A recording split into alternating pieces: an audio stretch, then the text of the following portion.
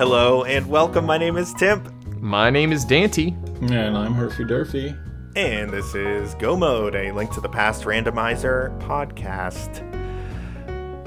Sorry, guys. Sorry. Just, I got this twinge in my shoulder. Oh, you hurt yourself? Yeah. It's what just like happened? no, I don't know. I just feel like I need something to just relax, just warm it up.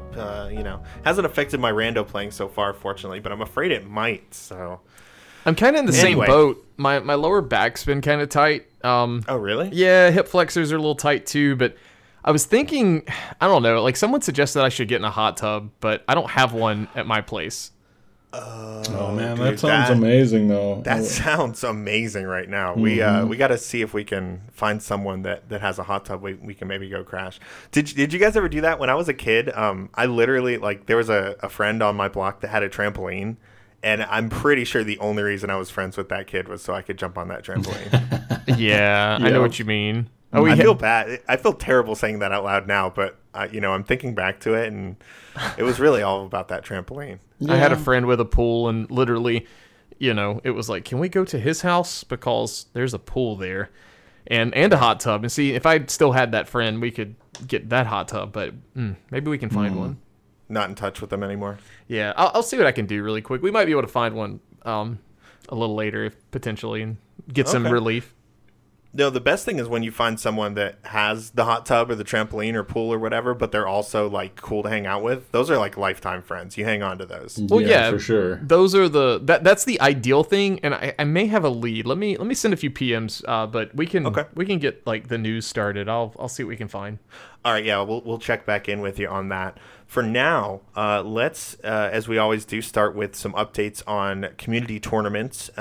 Things are definitely kind of stretching out a little bit, where there used to be, a round or two of progress between episodes. We're getting into the end stages of both of our tournaments, so we've got much higher viewer count for each of the individual races and a little bit more space between them. So with that being said, let's open up our challenge for the main tournament, and we will see that we have actually made it to the finals for this one.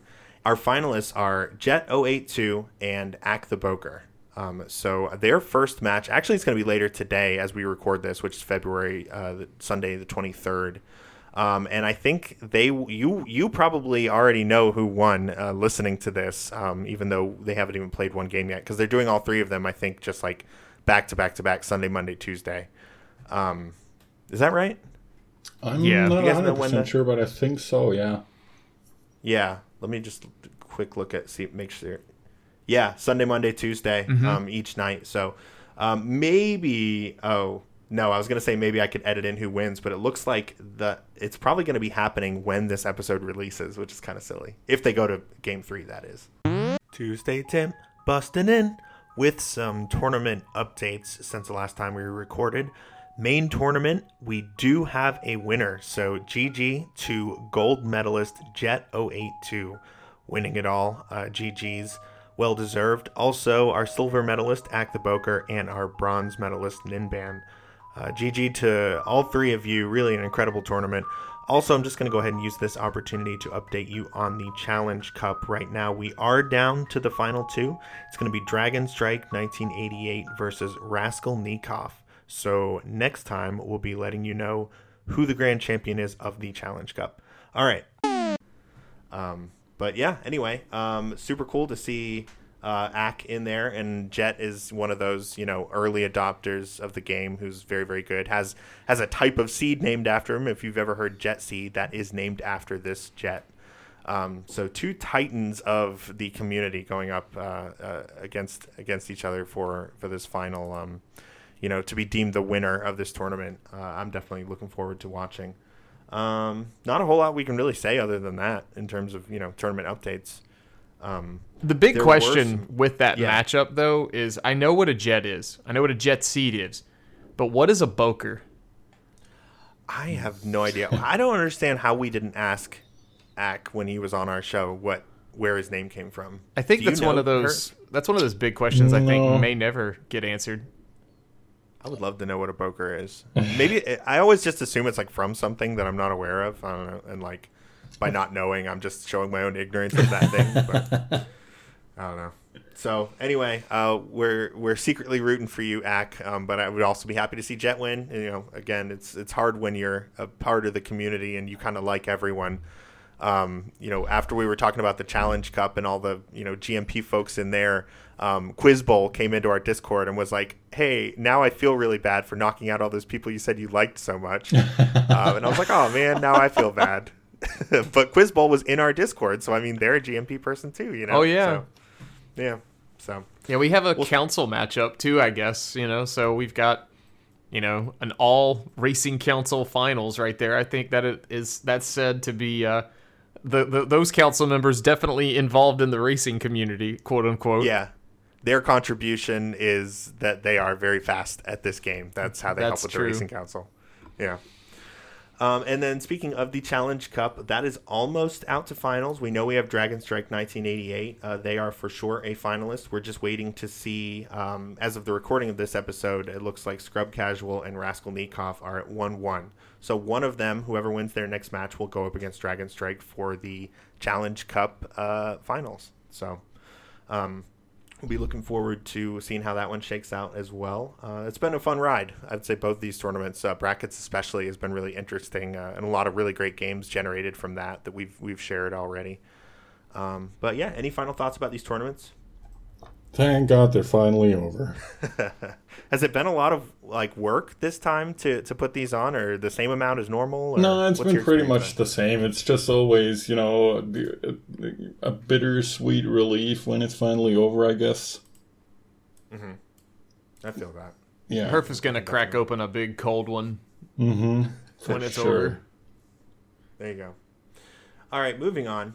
So it feels like a while ago because this was, like many things that happen in the rando community, unfortunately, something that occurred after we recorded our last episode, but before it was released. So I almost feel like in a way we missed our opportunity to talk about it, but we're going to talk about it anyway. So the ALTTPR League, of course, we had the two commissioners on, Fear Agent and Sir Link-A-Lot, a couple episodes ago. They mentioned they were opening up, a forum so that new teams could join in. It was initially... how many teams was it before? It was 16 teams before, and it was opening up to 32, right? Yeah, we plan to expand it from 16 from Season 1 to 32 and basically double the size. Right, so they opened up the forum, and Fear said on the show where it's going to be, this day at this time, get ready, it's going to fill up quickly. Well, they got those extra 16 plus 2 teams filled in within 27 seconds, and then everyone else was locked out. So that just goes to show you how excited people were to get into this league. And as you can probably imagine, there were a lot of people who were maybe just a little too slow with submitting their team information, say like a few seconds too slow, that were essentially locked out of the season at that point. And so that day when that happened, I think it was it was Monday, 2 weeks ago. 10th. Monday, Yeah. February 10th was that day at noon. That day there were a lot of folks in a lot of the ALTTP discords, like ours and the league one, of course, and the main one, who were kind of upset about this. They were really looking forward to being a part of the league, and some of them had stories like, I was uploading the image, and if I hadn't uploaded the image, I would have gotten in time, and it turns out I didn't need to do that, and that feels bad to have been excluded for that reason, And enough people were vocal enough that well, I guess I'll hand it over to you, Dante, since you're a moderator. Tell us what happened from there. The insider info with that, and I say insider very loosely. Unfortunately, I had dinner plans the night that this had all gone down. Fear had asked the moderator team to kind of come together if they were available for a voice call, and unfortunately, I was not available for that. But there was a voice call that went on between the admin, which is Fear, and then the rest of the moderation team, trying to think of a way to make this happen and get more teams in. So we came up with the idea that we were going to allow it to expand up to 48 or a maximum of 64. We had worked out 2 playoff scenarios where if there was a third or an extra, I guess, 5th division or something like that, with a 48 team event, we could make playoffs still work. So luckily, a lot of us were pushing players. We got to 60 pretty quickly, like 57 to 60 range, and then we were getting close to the deadline. I think we were less than 48 hours away, and Oro, one of the Go Mode podcast listeners, actually created like a free agency form for you to fill out and tell a little bit about yourself. And then some teams actually formed via that free agency, tool or sheet. And we got 64, I think, with a little less than 48 hours in that deadline left. And I'm super excited for it. It should only add 1 week to the playoffs. As far as that goes, the format should still be the same. But the mods who are not on teams have been doing a great job to, try and like somewhat balance divisions at the same time, getting them put together based off time zones. So scheduling is not a nightmare, because when you have 3 people per team in some of these co-op weeks, you definitely want to, have a little bit of ease as far as scheduling goes. So they were getting ready to have actually a huge, it got posted today. There was a ping, and it's going to be Speed Gaming on Speed Gaming 1, or just twitch.tv/speedgaming on the 26th. So the day this episode comes out, the day you're hopefully listening to this, 4 p.m. Eastern, there's going to be a group reveal as far as the divisions and what team is in what division. So it's going to be pretty exciting. And then the next week we kick things off. Okay, so now there are 64 teams in the ALTTPR League. Yeah, and that doesn't sound like a lot. And it's like, oh, well, What? Are you kidding me? Some people, like I was talking to someone who didn't think about it. They're like, 64, that's just more than 32, but it's 64 times 3. So that's the number of players that we have. There's 64 teams, but yeah, it's insane, to think about. No, Dante, that sounds like a lot. That is a lot. For any league to have 64 teams, that's insane. That's so many. That's crazy. A lot of teams. Now, I'm not knocking the decision, that the ALTTPR mods, and more specifically, it really came down to fear, from what I understand, from what I've heard, the decision to expand this. I'm not saying that was the wrong thing to do. In fact, to be very honest, I think it was the right thing to do, because I think there were a lot of people who really wanted to participate. There was a lot of hype for this, and there were a lot of people disappointed by that fact. And I think it was good to open this up and include them. I think now, going forward, however, that's where, I think some things need to change for Season 3 with this new knowledge and new information. I have some takes about that I would love to share, but before I do, what were you going to say, Dan? I was going to say, I think I don't want to. So this is my first thought, okay? And this is me. I'm not speaking as a moderator. I'm speaking as me, Dante, the guy who has occasionally hot takes. Opinions, yeah. I'm hoping it's not, but this could be kind of like the peak we see of this. As in the spring tournament, we saw that 512 player Swiss, and then there was a big drop off from that to the fall tournament of the same year. And I'm hoping that doesn't happen. I want to see this. I'd love to see this expand, because that means the community in the racing community would expand in and of itself. I'd love to see 128 teams. That would be insane. And it sounds ludicrous, and you'd probably think I'm an idiot for saying that, but it just means the community is growing.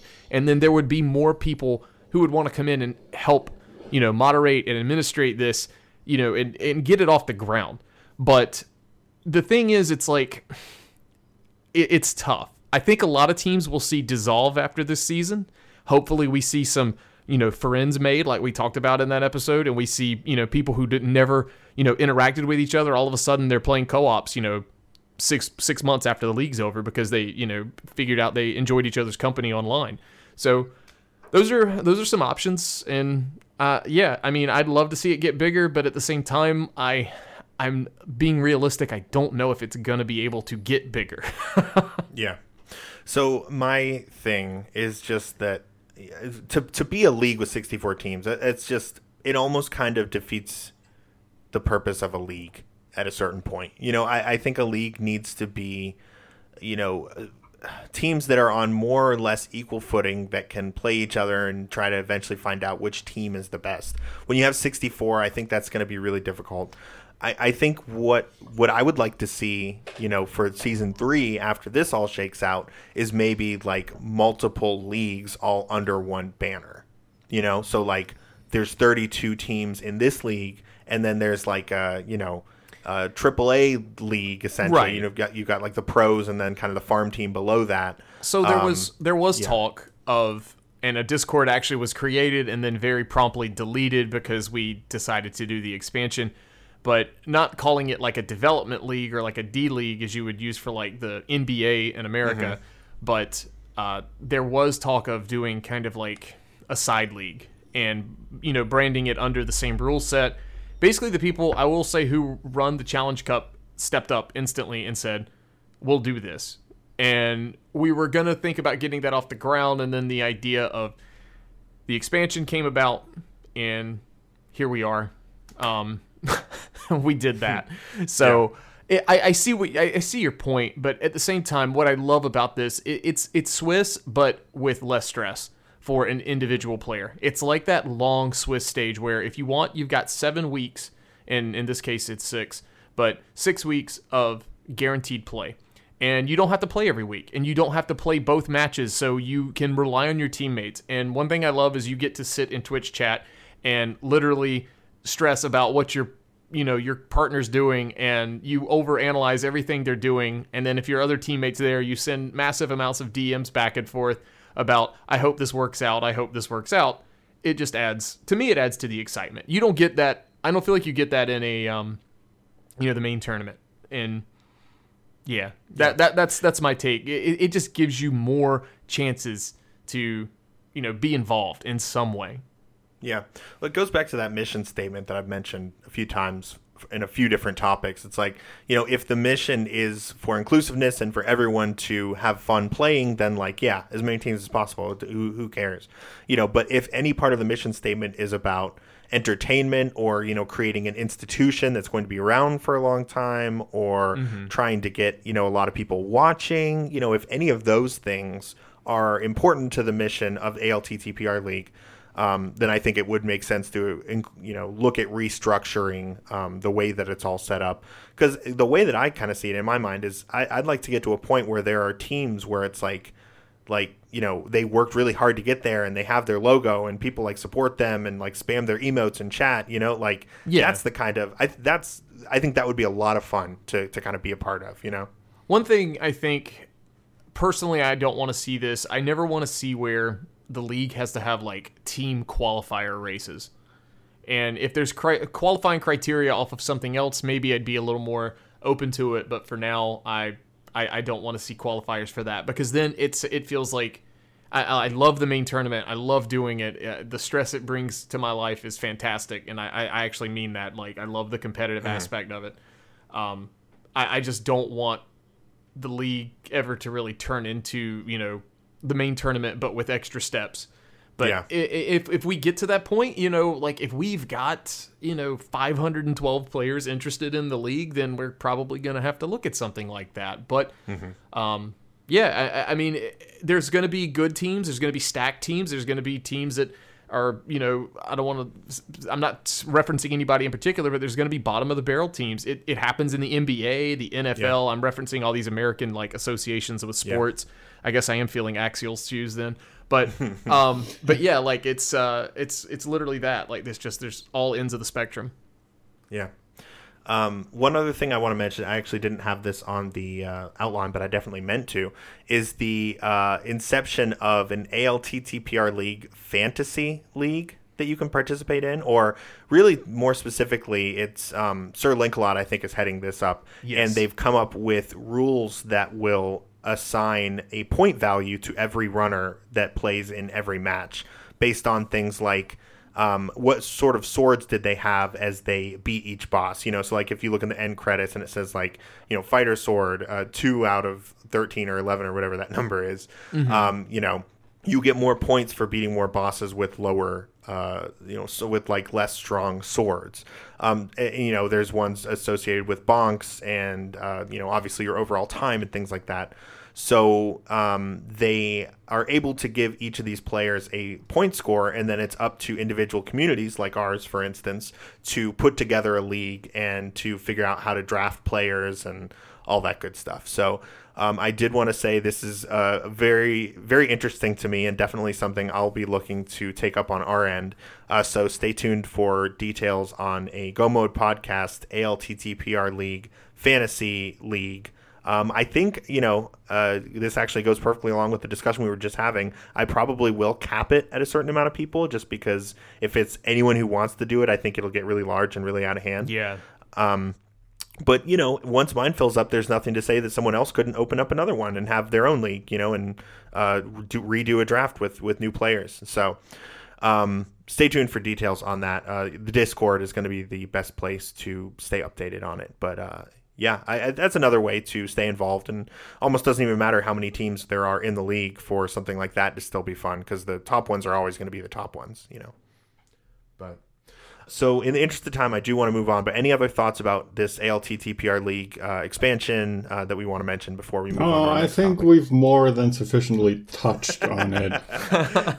Herf's getting antsy. We got to move on. It's late, man. All right. Next, moving on to the Icebreaker glitch that we talked about last time. We didn't actually call it Icebreaker at the time, but that is definitely the name of it. Very surprised to find out that the Link to the Past NMG community decided collectively to ban the usage of that glitch in NMG runs, which does not bode well for its inclusion in Rando, but I guess we never know. Something could. That's kind of why we have this racing council, right? Is so that we don't have to just go off what NMG says about everything. So, I think it's natural to turn to Dante for your takes on this as a member of the ALTTPR Racing Council. Also, a newly appointed captain, by the way. So, congrats on that. I guess you just needed more stuff to have to do all the time to fill up your schedule. I needed to be validated. No, I'm kidding. But no, I wanted to be a spokesperson. I'm big about, there being some transparency. So I threw my name in the hat, and the council voted myself, P-Train, and Airy as the leaders, and P-Train and Airy are great people and great runners. P-Train has been doing a lot of work. We put out an announcement yesterday to the racing channel, I guess, or the Racing Council channel, about our proposed bylaws, and that's basically going to be, everybody can view those. We're going to be getting ready to vote on those, and long story short, basically go read those. They're important. It's going to be kind of the outline of what our rules are as council and how we have to behave and how we conduct ourselves in our decisions and everything else. So if you have any input on that, there's a feedback form. Go read the announcement, do the feedback form, read the bylaws. It's a legal document. It's fun. So, no, it's not at all. So what are your thoughts about Icebreaker being banned for NMG? So I hated it, and then I liked it, and now I'm kind of the mindset I hate it again. And I found out very recently that there are other ways. See, if you allow that, you allow door state and fake door state, and it has been found recently that there are other ways to fake door state, and it can do other things in the game that you definitely don't want to do, and it could cause major glitches to happen. So therefore, my personal take kind of is, I think it should be banned. But it's allowed in RMG, which is for the all dungeons run, the vanilla. I can see why it's allowed there. So, I don't know. We haven't voted on it. We haven't talked about it in a while, honestly. We've been talking about these bylaws, and we've, when new information comes about as far as Icebreaker goes, we chat about it, and we'll have an official vote on it soon. We have a timetable that P-Train made for us, and we're going to try to stick to that as best we can. Cool. So that Icebreaker was up for a vote in the NMG community, and also a new glitch kind of discovered nearly at the same time called Diver Down that you'll actually hear us talk about a little bit more with Kern, because it is technically a water glitch. So we'll save our discussion for that for later on in the episode. Gonna say, not a big fan of the name. Diver Down? Yeah, no. What's up with that? Yeah. So it was discovered. Yeah, it was discovered by there's a really well-known ALTTP glitch hunter. I think that's Japanese, called Yuzuhara. You can follow them on Twitter. I'll go ahead and link their profile in the Yuzuhara needs the game taken away from them. Yeah, they're just breaking it over their knee constantly. But they're a great follow if you're into Rando, because it's pretty much a lot of the times when new glitches are found, they're the one that broke it or takes it into the lab and elaborates on it or finds a cool setup or something. So they found Diver Down. That one was also decided not to be included in an NMG setting. So any other thoughts about the council or this glitch or anything, or should we move on? I think we can move on.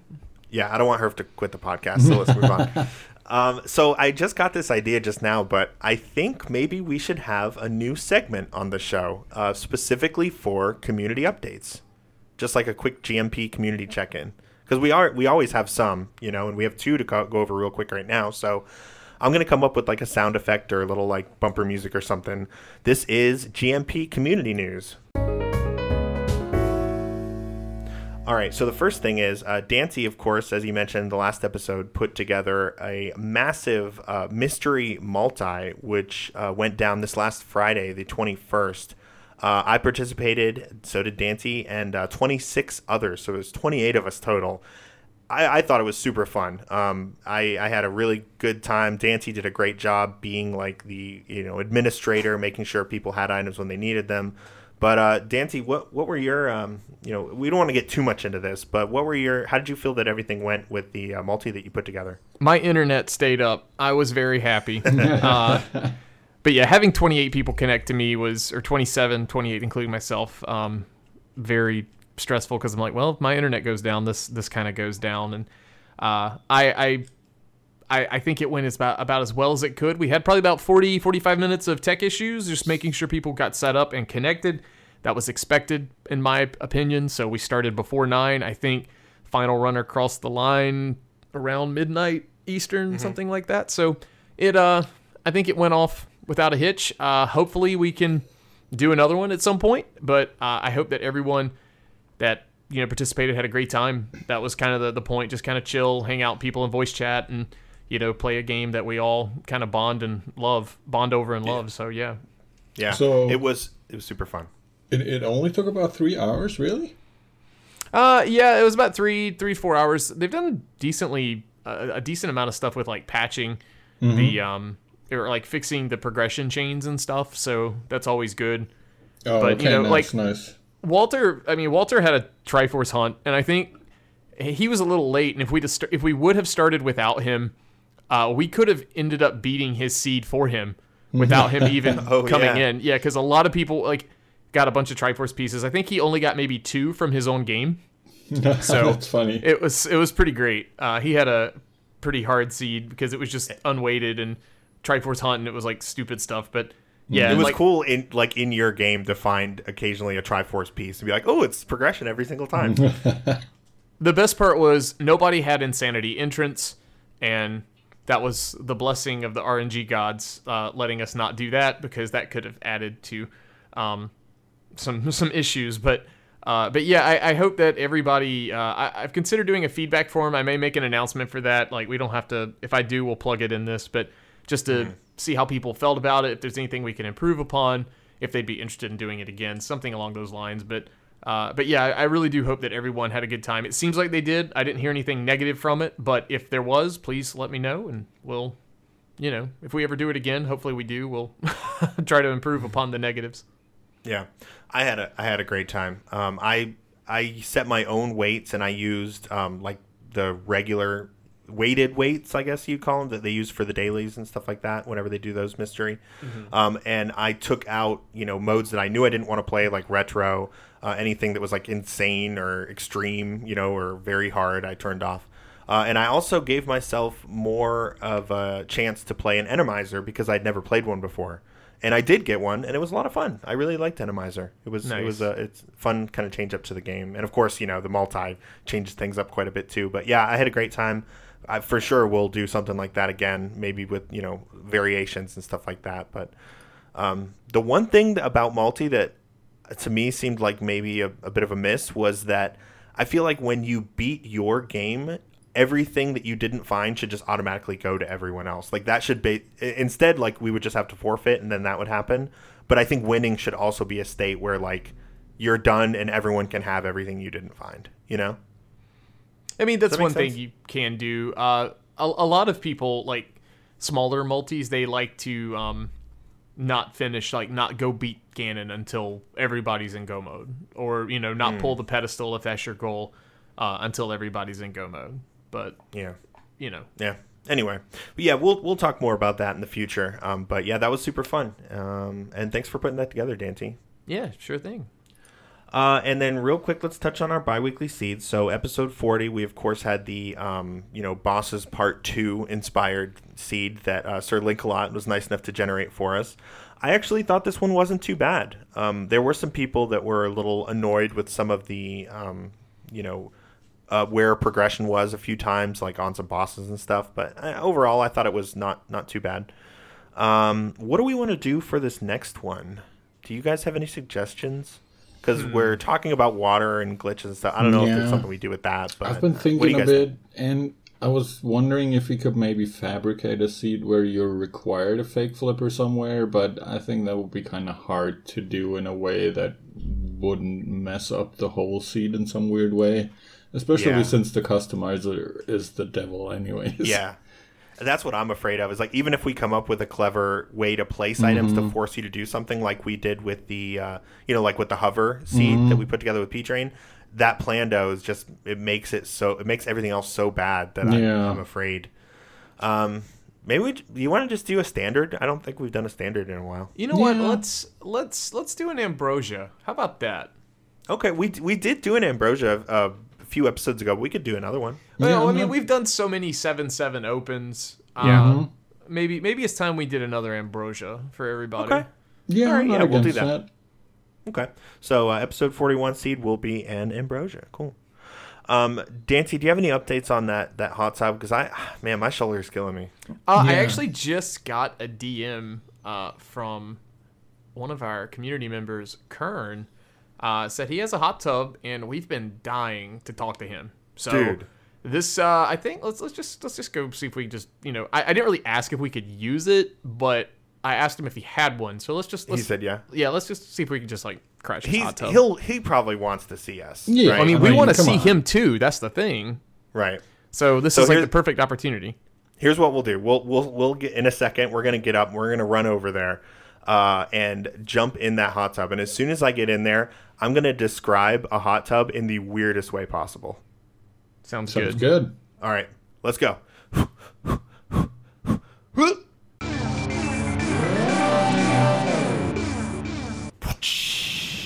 All right, here we are. Enjoy this beautiful, warm water that we're in. It's bubbling up nice. And we are ready to talk about some water physics and water glitches, and we are fortunately joined by an expert on the subject, I would say, a glitch hunter and randomizer player, Kern. Kern, how are you doing today? I'm doing great, though a little bit surprised to see you guys in my hot tub, to be honest. Yeah, well, you said we could have a conversation about water glitches, and I took you very, very literally and seriously with that, and I believe my co-host did as well, and so here we are. Seems spacious enough, Yeah, hey, I mean, thanks. We had to cut, our house budget in other areas in order to make the hot tub work, but you know what? When folks like you guys arrive from across the ocean, it makes it all worth it. Hey, what does this button do right here? Oh God, no! Don't push that! Eject sequence initiated. Oh, Eject okay. Sequence All right, cancelled. never. Well, maybe at the end we'll try it again. Is this the lights right here? Can I? Oh, you can change the light color. That's cool. Yeah, I mean, blinking colored LEDs, that's the sign of a true gamer, right?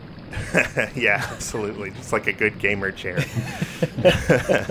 Cool. All right, Kern. If you would, please, I would love to hear a little bit about your history with ALTTPR, how you got into it, and, kind of how often you play and stuff like that. Give us an idea of your rando background. Sure, yeah. I was just looking at this yesterday. Apparently, my first SRL race was October something or other, 2017. Okay. And I got into it because of streamer, YouTuber Ryukar. I don't know if you guys know him at all. Mm-hmm. But yeah, he plays a lot of Super Mario Maker. Right? Exactly, yeah, that's what he's known for. But there was a brief stint where he was into rando, and so I picked, I watched his videos on YouTube and got really into it. And then, I think there was a tournament going on at the time during the summer. I can't remember what tournament it was, but yeah. So then, since then, I've pretty much done every main tournament. since October. So I think the first tournament of mine was the Key Sanity tournament, which is like winter 2017, 2018. But yeah, so that's how I got into it, was just watching Ryukar. And like everybody talks about the promise of Rando being like, hey, it's this game you love, but now you get to play it fresh every time you play. Mm-hmm. Yeah. And so you definitely took to it. How long did it take from kind of watching him play it to getting into it yourself, and then really getting into it and getting good at kind of learning the logic and stuff like that? Well, let's see. So I think I think the first stream of his I watched was like June or something like that. And the first seed I ran, I think, was either August or September. I even recorded it, actually, just like locally for fun. I don't stream it or anything, but yeah. So then it took me a bit to actually like get over I'm going to do an SRL race, Oh my God, it's so nerve-wracking. Back in the day when weeklies were like 80 people. So yeah. And then the Key Sanity tournament being my first tournament. But at that point, like I was practicing like running a race every day. And, I think the first glitch I ever found was actually during the Key Sanity tournament, if I remember correctly. So I got into that like right away. So yeah, speaking of that, you kind of, I would say, have a reputation in this community as being someone who's very interested in kind of the inner workings of the game and finding ways to exploit that, and finding new glitches. Can you tell us like what the draw is to that for you, and what it is that you enjoy about that? To be honest, it is one of those things where like I have to remember that this is like a me thing, or like it's a not everyone thing, because like the thing that I love about Randomizer, which I think is true for a lot of people, is the promise of it being fresh and different. But the thing I love about racing Randomizer is the promise of, unlike other speedruns, you have to route on the fly. So the idea that you could know some obscure sequence break, or even better, that you could discover a new sequence break in the middle of a race, is to me the ultimate promise of routing on the fly. So that's, for me, and it's not even about finding glitches. To be honest, like I could care less about glitches in the vanilla game or major glitches, just because all I really care about is tournaments. So everything that I try to find, I'm looking for, how can I apply this in an actual race setting?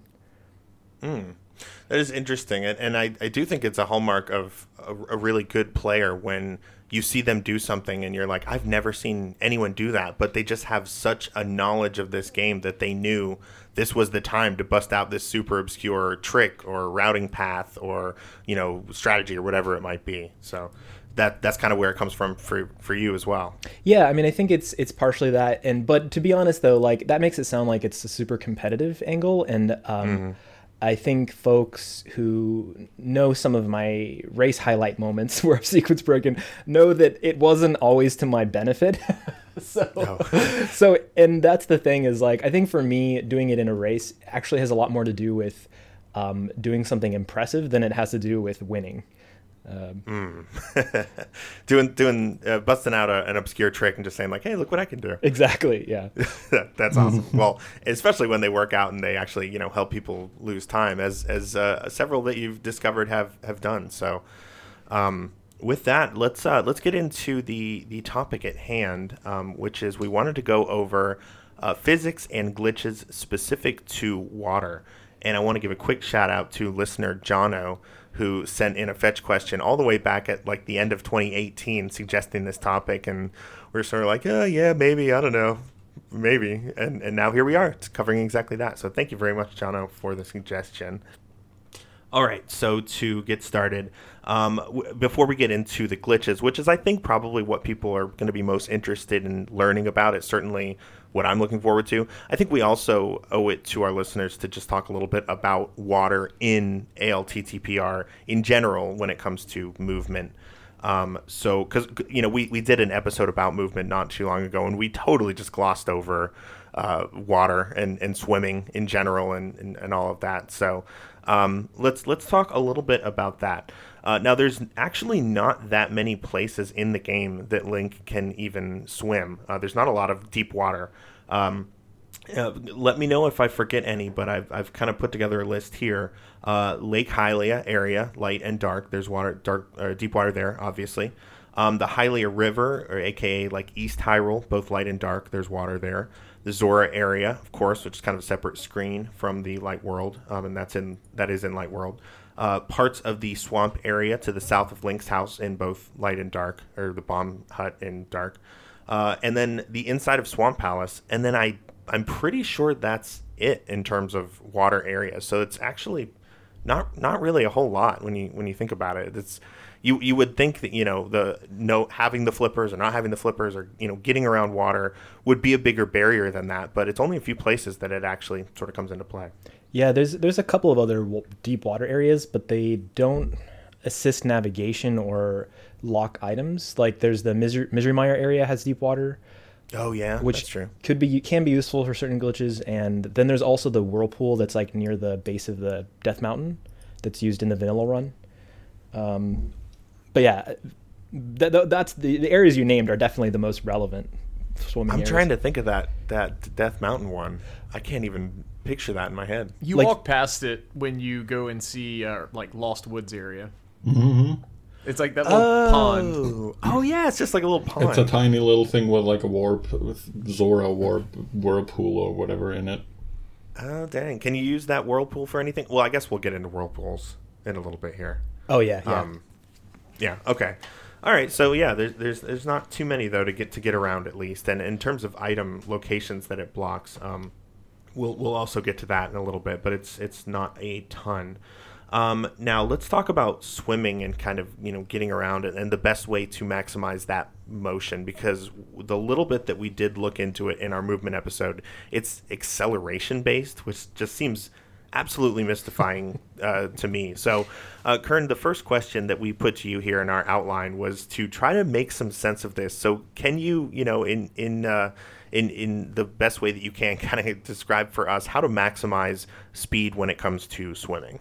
Yeah, I mean, I think you're wise to have not touched on your movement episode, because I can and have done in the past literally go on for 12 minutes about all the reasons why acceleration works and how to maximize it. But for the interest of brevity and for everybody's time, here's the basic takeaways. So one of the important things to understand about how you think about optimal swimming and movement is that there are actually two maximum swim speeds, which kind of makes sense when you think about it. Like if you press the A, B, or Y buttons, Link kind of strokes through the water. So we could call that the stroke swim maximum speed. And then the other one where you're not stroking, let's just call it dog paddle, because I think it's funny. So, you have the max speed of your stroke, though. This is the complicated part. When you're stroking, your max speed actually varies. And the absolute upper maximum speed that you can move cardinally in any direction would be 1.5 pixels per frame, which is the same as your walking movement speed. But it's about twice as fast as if you just dog paddled. The problem is that as you mash the buttons, if you ever miss a mash, then your maximum speed will drop. Your maximum stroke speed will drop until it reaches your dog paddle speed, at which case your maximum potential stroke speed resets. Anyway, it gets really complicated. And again, I'm going to try not to go into it because it'll take 12 minutes. But the main takeaways are, once you've accelerated to your normal dog paddle speed, you want to mash A, B, and Y optimally once per frame to maintain the highest maximum swim speed. And if you can do that once per frame, you will move at 1.5 pixels per frame. If you feel like you've slowed down, then it's good to stop and start mashing again. So stop until you've reached the dog paddle speed and then start mashing again. Otherwise, you could be stuck at a suboptimal mashing or suboptimal stroking speed. So those are the two main things. I would say if you don't take anything else away from this, those are the two to consider. And of course, if you want to try to stop mashing and start again, there are some screens where you don't really want to do that. Like Swamp Palace, you're not going to have time. Just mash the buttons. The other thing, though, if you're wanting absolute optimum movement, is that you don't want to start stroking until about half a second after you've started diving in the water, because it can adversely affect your maximum stroking speed. It gets really complicated, but that's the short version of all that. Interesting. No, that's definitely good to know. Just wait half a second before you start the mash. Yeah, so I think it's exactly 31 frames, and you'll see that. If you ever watch some of the best speedrunners like Ariro or Zelna, or WQ or whatever, you'll see them when they're in Swamp Palace. You'll notice that, because you can hear them mash the buttons. They won't mash for a half a second, and that's why. It's because they're trying to get that optimal maximum swimming speed. And then the other takeaway from all this is that 1.5 pixels per second is your absolute fastest you can swim, which is your walking speed. So if you have the choice, it's always faster to walk. That is that's really interesting to me, and I don't think I knew that. I think I would. I'm thinking about South Hyrule and the Lake Hylia shore when maybe you're coming back from Ice Rod Cave and you want to go check other water areas, say just for instance, trying to decide whether to jump in and swim there or to walk all the way and then jump in and swim as little as possible. I feel like I've normally jumped in and swam more because I guess it's the acceleration that makes it seem like you might actually get to a faster speed. Also, an important point here to make, I think, is, and correct me if I'm wrong here, Kern, but this only applies to normal land walking. Like the Zora area, if you have the choice between walking in the shallow water or swimming, you'll be faster swimming with flippers. Yeah, I think that's true. I think you're right, Herf. I don't remember the actual speed on shallow water, but it is reduced. Yeah, It's I don't remember definitely the slower. actual speed either, but I remember that you're significantly faster if you're swimming with flippers as opposed, unless you have boots or whatever, of course. Yeah, and of course, talking about going from Ice Rod Cave, the other acknowledgement is if you're going through less tiles, you're walking, if you're cutting the corner, thanks to our friend Pythagoras, it's going to be faster to cut the corner and swim than it would be to walk all the way around sometimes. And I haven't heard about that guy in forever. Let's have a little splash party for Pythagoras real quick. Okay, that was fun. Cool. Okay, let's move on. So as I sort of teased before, I want to enumerate the item locations that having flippers can unlock. By having the ability to traverse deep water, you can get to these items. These are flipper locked. So we have the hobo, the under the bridge. He has other names too. Do you guys know the other names for hobo that get thrown around sometimes? Not really. He's always been the hobo for me. That one guy that has an item. It's like the Dunka Tracker. If you highlight over, it calls him something else. Oh, really? Anyway, I think he should be called the Internet Troll because he lives under a bridge. Oh, I like that. Yeah, Definitely that's something pretty troll good. related. Yeah, that's good. Fugitive under the bridge is Fugitive- what the Dunka Tracker says. There you go. I like fugitive too. I guess Those are both that's great. technically correct. I think in the original game he says he's a fugitive or he's run away or something, right? I assume that's probably where it came That's from. was that's the vanilla deep lore. that deep ALTTP lore. Mm-hmm. So we have Hobo, the Lake Hylia Island that you can get a glimpse at as long as you can swim.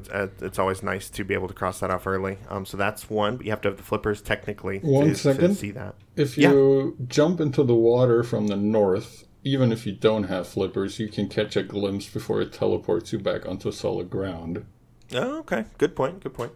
To get it, though, the game expects you to have the flippers, although, of course, we'll Yeah, talk for about sure. ways to get around that. So those two, also Waterfall Cave, Zora, of course, but that also technically is opened up by gloves as well. Gloves or flippers for that one. Zora Ledge, do need to have the flippers. Swamp Palace, to get in there, you would need to have the flippers, and there's 6 in there, as we all know. And same thing for Ice Palace.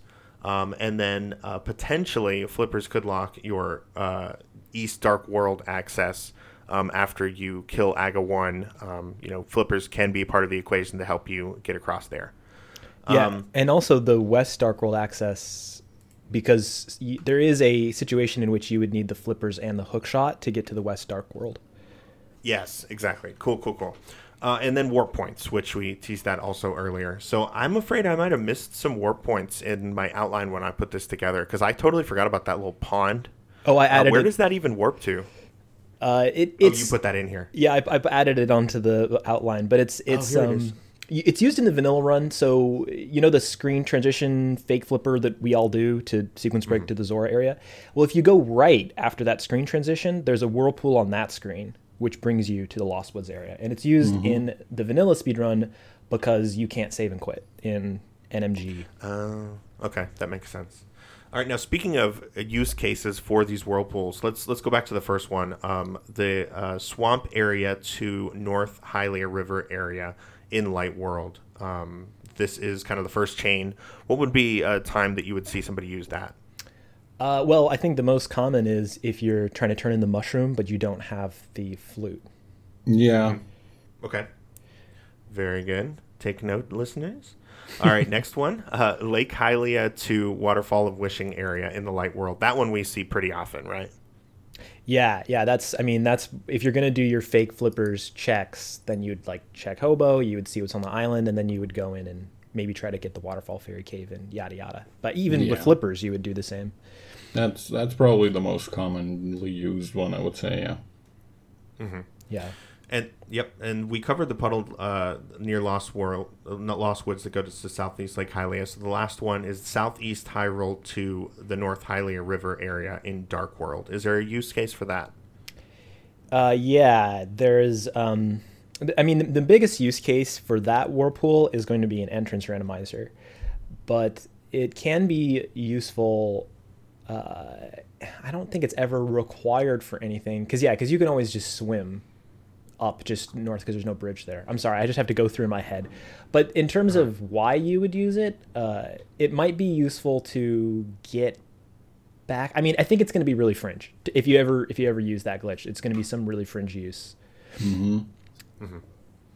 Cool. All right. Well, I think that pretty much covers just about everything in terms of white hat swimming, as you know, to use an SEO term.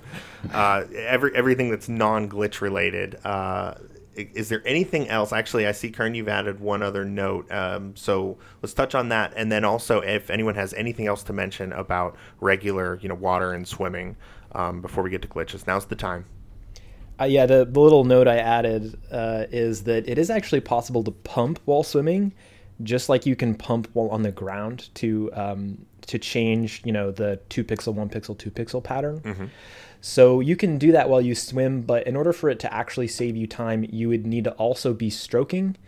And, optimal stroking requires 1 button input per frame. So Which is basically just mashing. Exactly. So to mash the stroke buttons and to pump is ridiculous. You need to be Goro from Mortal Kombat, is what you're saying. Yes. Dante, what's your experience trying to do that on the DDR pads? Is that difficult? Yeah, if I were to, I don't even pump when I play on DDR pads because, God, that would just be obnoxious. I would I'm to see visualizing that. it now, though, and it's pretty incredible. Probably the only instance of pumping I'd actually enjoy watching. Not even, And you wouldn't listening even to. wall pump, Dante? Come on. It's free. I mean, it's free, but, when you're trying to press A at the same time and it's on the opposite side of the pad. Anyway. Yeah, that's... Quick question for everyone on this call right now. What do you guys use when you mash for swimming? What buttons? A and B almost exclusively. I kind of roll my thumb over them back and forth. I use B and A. It used to be kind of a rhythm, just kind of like almost like doing spin speed. But now I've it's a little easier after seeing Wadey and Jim at Speed Gaming Live just kind of do the alternate tap. And I went with the whole, well, if they're doing it, it's probably the right thing, so I'll do it. They've put in the time and research to figure out which is best, so let's just do what they're doing. Yeah. For me, it depends on it depends on the screen. Like if it's Lake Hylia and you have a lot of ground to cover, then I use all 3 buttons. Mm-hmm. But other screens, I prefer A and Y, especially if my Y item is like the bombs or something, which it usually is, so that it's not going to take time to play an animation if I accidentally am. Because there's always that moment where you're mashing the stroke buttons and then you touch shallow water and now you're standing, and if you're mashing B, then you slash your sword or something, and that takes time. So I like to mash A and Y if I have the bomb selected. Interesting. Yeah, this happens to me a lot. Either that or I start buffering a dash once I get to shallow land and I have the boots. For a long time I was just mashing A. I don't even know if I knew that you could swim with the other buttons, and found out. I think during the movement episode I was doing research for that and realized, and now I usually do A B. But that's the AY point is definitely a good point to make. Okay, now I think it's time to get into what I would kind of call the main attraction of this feature, and really the reason I'm most excited to have you on, Kern, is to help us understand some of these water glitches. I think a lot of us know Fake Flipper, and we'll definitely get into that here in a second, but especially, things like water walk and splash deletion and, those sort of more advanced kind of tactics that help you sequence break in really interesting ways. So I'm excited to get into. So let's go ahead and start with Fake Flipper. So if you could just kind of tell us, what we're going to do for each of these is kind of say three things: what it does, why it's useful, and how to do it. And four. We've got a little extra. So what it does, why it's useful, how to do it, and when to do it. So let's start with that with Fake Flipper, Kern. What does Fake Flipper allow you to do? Well, it allows you to swim. It just allows you to swim without having the flippers. But it has some weird behavior too. So you can swim through shallow water, which is actually really useful for what you want to sequence break it for. Although sometimes it's a bummer that you swim through shallow water for certain sequence breaks. It will disable if you touch land. And also, it's really important, you don't want to be hit while in Fake Flippers. In vanilla, it could soft lock you, potentially, and in rando, it's been programmed to insta-kill you to avoid soft locks. So what I guess next we want to cover why it's useful, why you would want to do a Fake Flipper when maybe you have other things that you could do. Yeah, I think that for one reason, it's just for navigation. Like, you might not even use it for a sequence break, although it can be useful for that as well. But it might just help you get somewhere a little bit faster, like in Hylia, for example. It's also really great among the other water glitches that we have available to us because it's almost always doable. There are lots of setups that don't require any items whatsoever. So yeah, those are the main reasons why it's great. So speaking of those setups, let's go over the best ways to pull one off, because I think the basic idea is like you want to do a screen transition the same frame that you like jump into the water or something like that, and most people can get it after multiple attempts. But I'm really interested to hear the setups that you're talking about that are maybe a little more consistent than that. Yeah, well, there's a few different types of Fake Flippers, or at least a few different ways that you might execute it. The most famous one is the screen transition method. So the one most folks will be familiar with is the screen transition in the southeast of Lake Hylia, which in Randomizer is used to sequence break Lake Hylia items and also go to the Zora domain, but in the vanilla is also useful for navigation. So how that works is, you would line up either 1 or 2 pixels away from a screen transition. Most people think it's 1 pixel, but you can actually be 2. And then you want to, as soon as you hop in the water, be holding a directional button into the transition in order to transition the screen. There are other ways to do it, but that's the general method. I think it's also useful to say for folks who are just learning these glitches or maybe know them and sometimes it doesn't work and they don't know why, is that you want to be holding a cardinal directional button into the transition. If you hold a diagonal, it sometimes won't work. So it'll not work if you're 2 pixels away from the screen transition instead of 1. So if you've ever thought oh my God, I was lined up correctly and it didn't work, it's probably because you were holding a diagonal into the transition. Interesting. So while your sprite is doing the jump, change to holding a cardinal direction towards the screen. Exactly. Mm-hmm. Yeah. So while you're in midair. Yeah. And it's technically, you want to be holding right on the first frame, but it would be a misnomer to say this is a first frame glitch. You have a huge window. Mm-hmm. Okay. So that's the screen transition. Yeah, and there's a few of them. So, it may be useful to go over. That's the simple one. You're next to a screen transition, and you just hold the directional. There's a few places you might do this. Another place is that whirlpool that's south of Link's house. So you might Fake Flipper there to, try to get to the mushroom, turn in the mushroom quickly if you don't have the flute or the flippers. That's a very common one. But they're interesting. Yeah, you've got to be able to do that pretty quickly and consistently, I would imagine, for the time to actually be saved, right? I think that your other method is to walk from the sanctuary, and that also takes a long time. So I think you could fail several times before it was a problem. But yeah, ideally, you'd want to do it quickly. Interesting. So and I there gotta keep that one in mind. Yeah, and actually my favorite way to do this, so a lot of the best runners, what they'll do is they'll kind of just slash their sword and sword buffer until they're lined up on the correct pixel.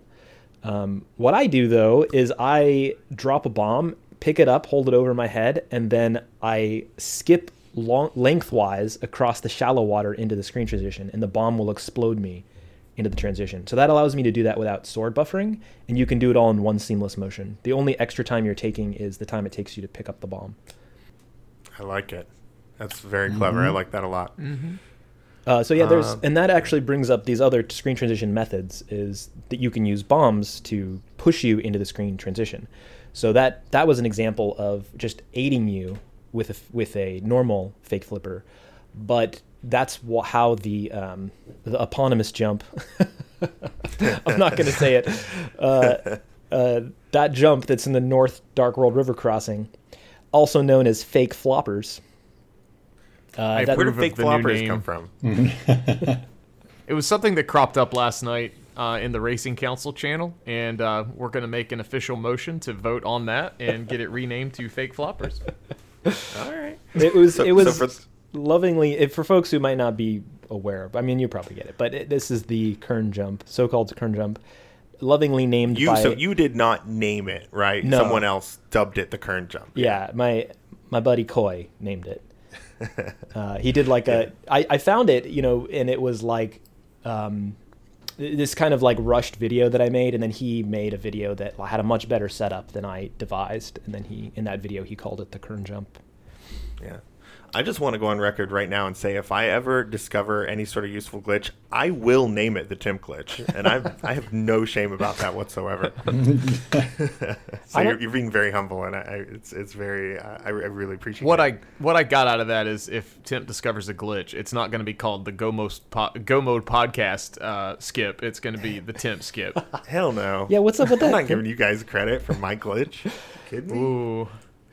Unless you help me find it. I don't think there's any shame in naming glitches after yourself, but actually I was just talking with Coy about this today. The thing for me is that like I think I've found a lot of setups and sequence breaks and stuff that I'm honestly much more proud of, and so then it's just kind of, I don't know if it's frustrating is the right word, but it's just kind of funny to me that this is the one that everybody knows that I've done, and it's like the one that I did put the least effort into finding. Yeah. Right? Yeah. That is interesting. That's funny. So let's wrap up our discussion on Fake Flipper and just kind of briefly talk about when you would want to do, when it makes sense to use this glitch. Kind of, speaking to what you spoke to earlier about, sometimes you learn a glitch and you want to do it just because it's new and you just learned it, but it's not quite the right time for it. What's the right time to Fake Flipper? Well, I'm going to choose my words carefully so her okay. doesn't kick me out of the hot tub here. Personally, I think the right time to use it is every moment you get the chance, because it's just so much fun. But in a race setting, the right time to use it is when it's going to improve your routing efficiency, which is a hard call to make. There's no obvious answer. And when you know for sure that there is an item that is sequence breakable with fake flippers. So I think the common ones would be if you're going very early game to check the items in Lake Hylia and Zora's Domain, or you're sequence breaking to East or West Dark World. And then also, like, if you're trying to turn in the mushroom quickly without the flippers or the flute, then you can also do that fake flipper. So those are the most common. And one of the things we should touch on that we've maybe sort of taken for granted is the addition of the Moon Pearl into all this. And maybe you can talk a little bit about why, because I've never fully, I don't think, known the reason for this. But if you want to fake flipper up to the north area of Hyrule, out just the screen outside of the Zora area, and collect the Waterfall of Wishing items, if you want to fake flipper, use the portal to get over there. That will not be checkable unless you have the Moon Pearl. So I would say that's another thing to keep in mind. If you want to fake flipper and take the time, do you have the 500 rupees for Zora? Do you have the Moon Pearl? Because if you don't have either of those, you won't be able to check those 3 spots. But Kern, do you know why the game behaves in this manner? Why you can't check those 2 items if you don't have the Moon Pearl if you try to fake flipper? Well, so this is it's technically a water walk that it arms, and I've had it described to me many times, but it has something to do with when you enter an overworld screen, the game will first check your Moon Pearl, and to determine whether or not you should be Link or a bunny or whatever, and that check can override the check to see if you should be swimming or not. So the Waterfall Fairy Cave is the only cave that you can really do this out of, because it's the only cave that connects to deep water. But there are actually other ways to swim outside of a cave. But anyway, blah, blah, blah. That's like weird glitch stuff that we don't need to talk about. Well, actually, so I think that's also a pretty good transition into talking about our next water glitch, which coincidentally enough is Water Walk. So what you're saying is that fake flipper, when you go, when you have the Moon Pearl and you go into that cave and back out and back in, that's actually technically a water walk because it allows you to walk on water, but it's a much easier way to arm it than what I think we're about to talk about. Would you say that's fair? Yeah, absolutely. It's the easiest way to arm the water walk. So yeah, it's if you exit the cave while you're in fake, you'll enter the cave in fake flippers and you'll be swimming. So if you exit, you'll still be swimming, but if you have the Moon Pearl, it puts you in a water walk, which allows you to enter the cave again and walk on water. But yeah, the water walk is an interesting state as well. It kind of like fake flipper, it has some gotchas that you need to be careful about. So it'll disable, your water walk will disable if you touch land. If you touch shallow water while you have the flippers, which is kind of funny, if you bonk against something or you get hit by an enemy, or if you are ejected from the water or like hop down a ledge, like if you're trying to go down a waterfall, then all those things can disable it. It's also really finicky because some setups, there are ways that you can arm the water walk, but then the water walk gets disarmed before you can activate it. So it's a kind of a finicky glitch. I see. Okay. So why is the water walk useful? I think the most useful is going to be that waterfall fairy check. It can allow you to get the items there, but also just being able to walk or dash through Zora's domain is quite good. And speaking of dashing, so like, one of the places you might arm it is the Ice Rod Cave. That could allow you to dash all the way across Lake Hylia, saving you a bunch of time. If you don't have the boots and you could arm it, which there are ways, as we mentioned earlier, it's faster to walk than it is to swim generally. So that can also be quite good.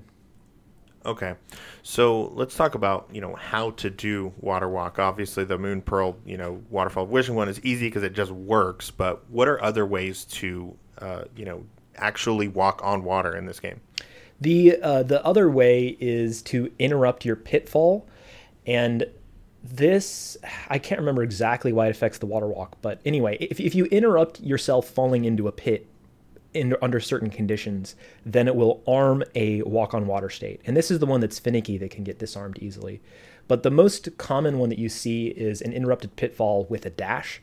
So for example, if you're in the Ice Rod Cave and you're on like the screen that exits to the overworld, you can line up a dash while you're next to the pit and face south, and it will dash you outside of the cave.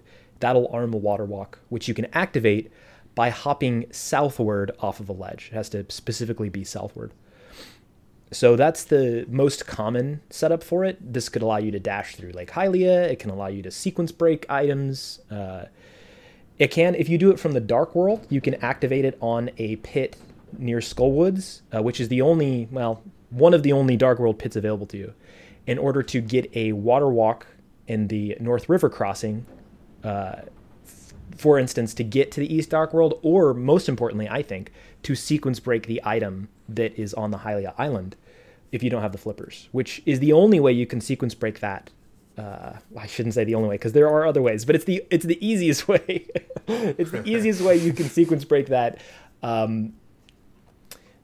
because a fake flipper won't do it. You can't mirror from that shallow water area to the land, because you can only mirror while you are standing. So fake flipper will have you swimming through the shallow water.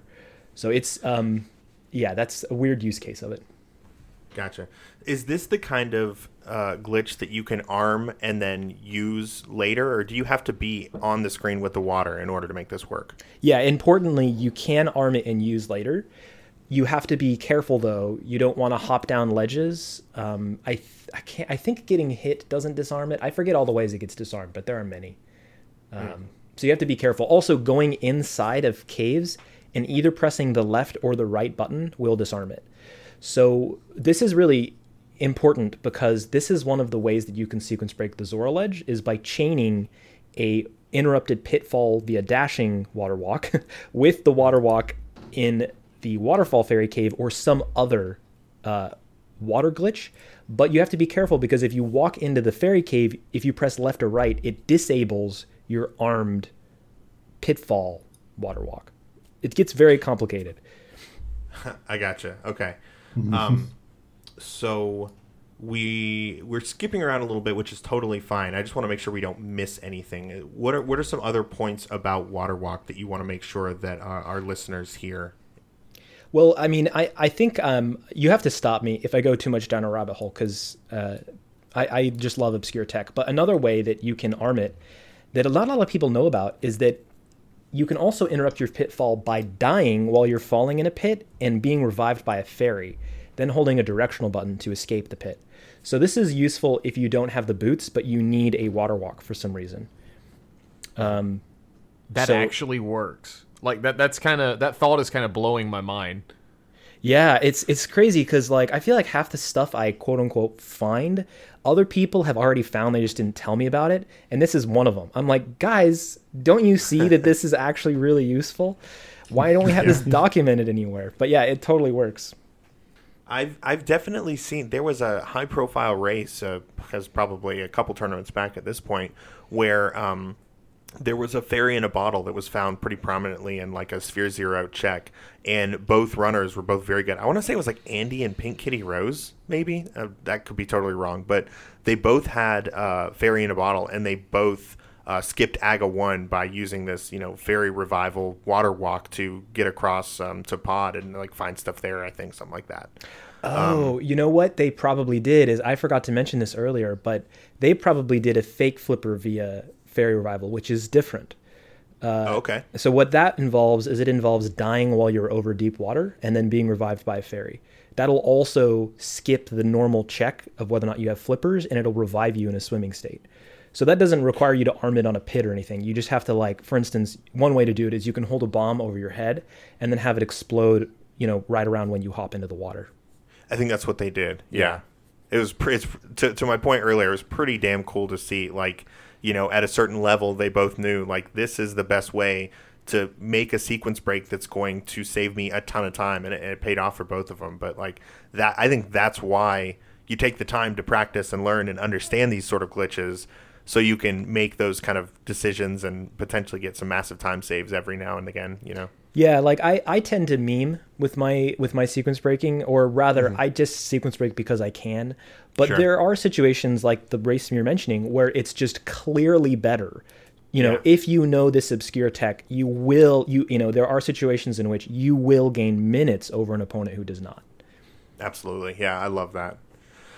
Is there anything else? And I know some of these glitches are going to get chained together, and I actually do want to single out one, later on. But is there anything else specifically about water walking we want to mention? I think I've covered the main points. Yeah. Yeah. Okay. Well, with that being said, let's move on to our next one, which I'm not ashamed to say I know nothing about.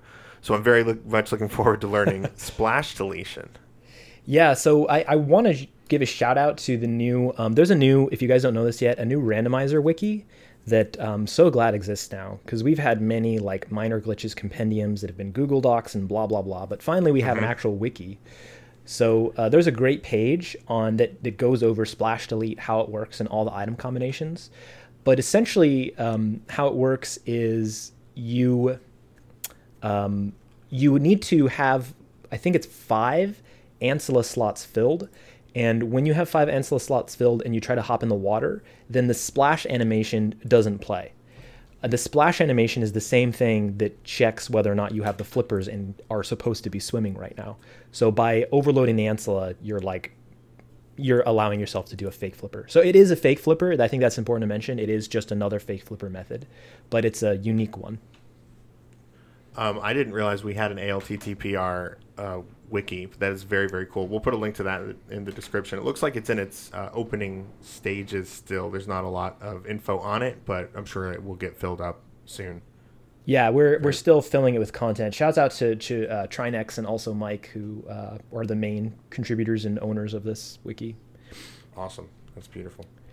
All right, so going back to splash deletion, let's continue on in our outline here. What's next?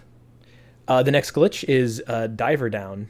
Wait, did we say everything about splash deletion that we need to say? Oh yeah, okay. Well, yeah. Let's get into the nitty gritty. This is my. Yeah, I love yeah. this. Okay, wasn't sure if you wanted to move on or not, but yeah. Okay, let's get into deets. So, there's a lot of ways to fill the Ancilla slots. I would suggest people check out the wiki because there are a lot. But the two most common are you can shoot 3 arrows into a wall and drop 2 bombs and then hop in the water. Depending on where you do this, the timing can be tight, so I do suggest practicing it. The other common one is you can put down a Cane of Samaria block, place 2 bombs, and use a red boomerang. So the red boomerang, I think, fills 2 Ancilla slots, one for the boomerang itself and then one for the glowy effect. So it just depends on what items you have. You could use Ice Rod, you can use bombs, you can use a blue boomerang as well, I believe. You can explode a Cane of Samaria block, use the flying bolts. There's so many combinations. And this is one of those situations where like having an understanding of why the glitch works is maybe more useful than understanding just 2 or 3 of the setups, because then you can improvise. And the reason it's most useful, I would say, is sequence breaking the Zora ledge item. So if you are in a water walk state, then you can get right up to the edge of that waterfall. In fact, I don't even think you need to be in a water walk. You can just do it from the shallow water up there. Yeah, this is the one that I wanted to kind of highlight because to me, like the Zora River ledge is the one item where I think, if you know how to fake flipper, which is not too hard to learn, and you have a moon pearl and 500 rupees, you can get like all of these things in this area and in the Zora area except for that. So I think it would be worth it to maybe kind of outline maybe just the most common way that you can use all of these glitches, together in order to be able to collect that Zora River ledge item. Yeah, and actually, this is where I'm a little bit sad about splash deletion, because there's all sorts of cool tech that splash deletion, for the most part, makes obsolete. But it depends on what items you have. So the most common way is to splash delete your way there. So one way is you want to kind of line up a little bit closer to the wall than perfectly centered on that shallow water tile.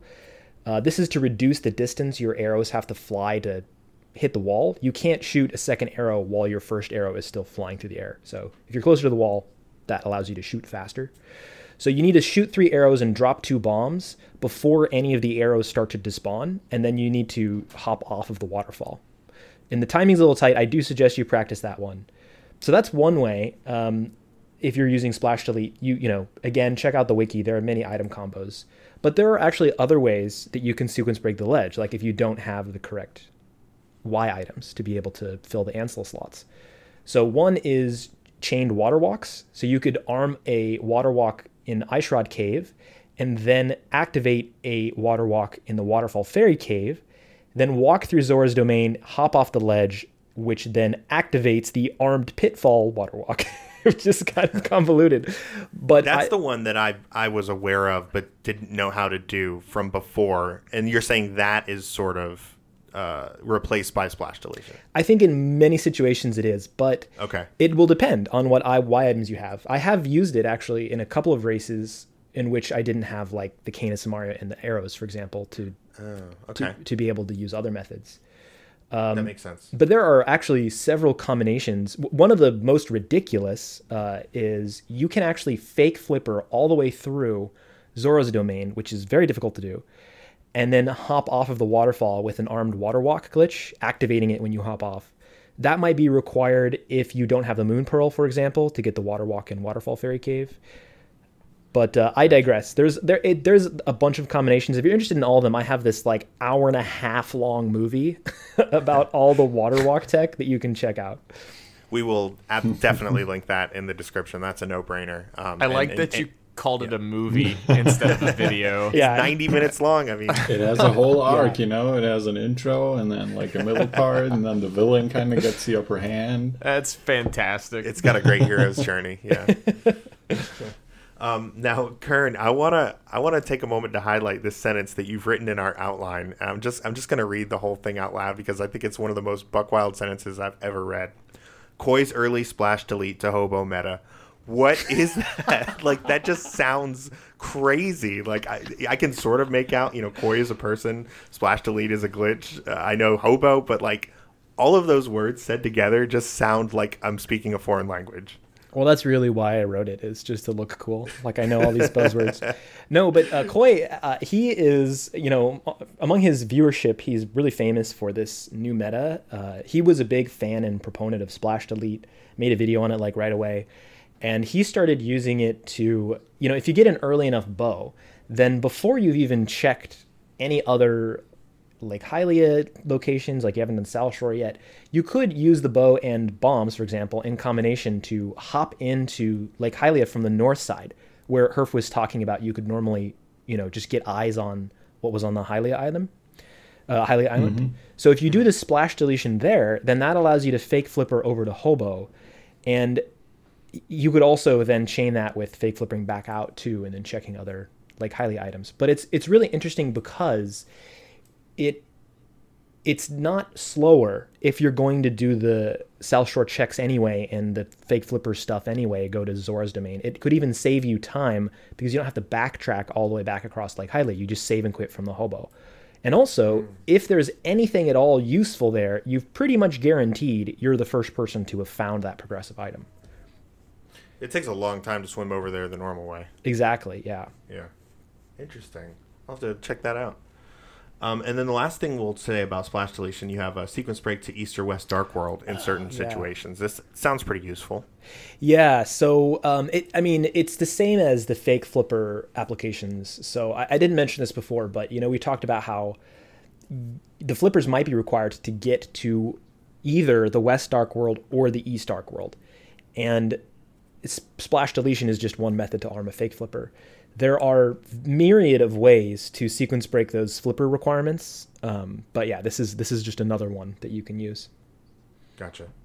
All right, so that actually is pretty much it for water glitches. I think that have wide appeal and usage. There is one more that I want to go over somewhat briefly because it's in kind of a weird limbo state as we record this episode, and that's Diver Down.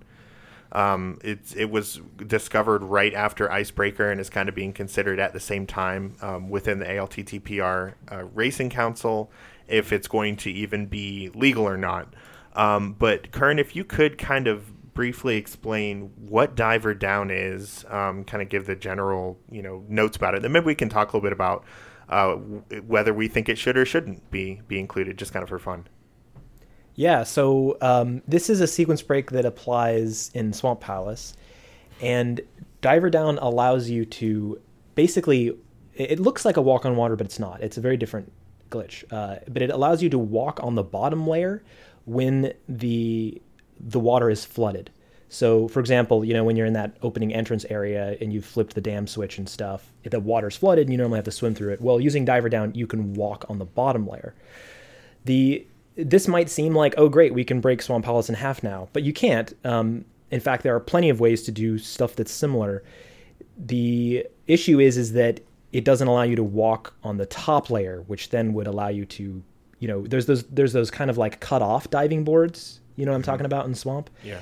That are kind of only go halfway down. Well, yeah, you won't be able to go those because there's like a wall in your way, just as if you were walking on the bottom layer.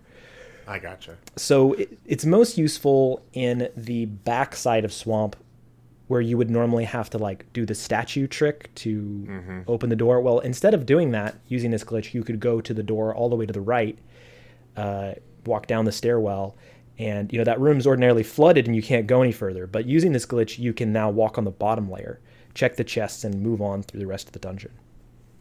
That's one of the 2 rooms where it's useful. Okay. I mean, so it does seem like it'd be pretty much a guaranteed time save every time. Now, you've also notated there are a couple other places in Swamp Palace you can use it as well. Yeah, the other one is on the left side, actually. You can intentionally flood the key if you have the hookshot to get the first key in the main hub room.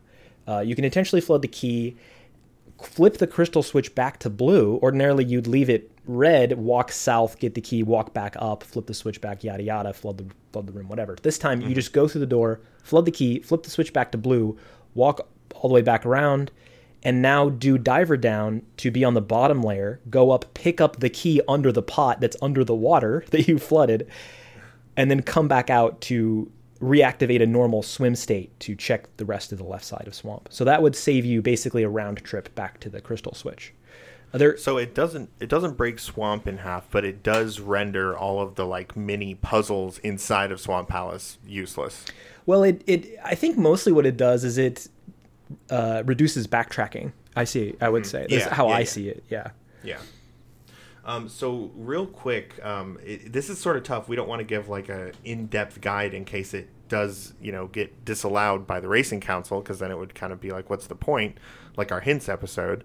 But could you maybe sort of, just kind of to the best of your ability, kind of sum up how one would do Diver Down, and then we can talk about its legality. Yeah, absolutely. And I actually do want to say that I think it is important, even if it doesn't become allowed, that folks try this out. So because it'll inform your decision about whether or not you think it should be legal. That's a good point.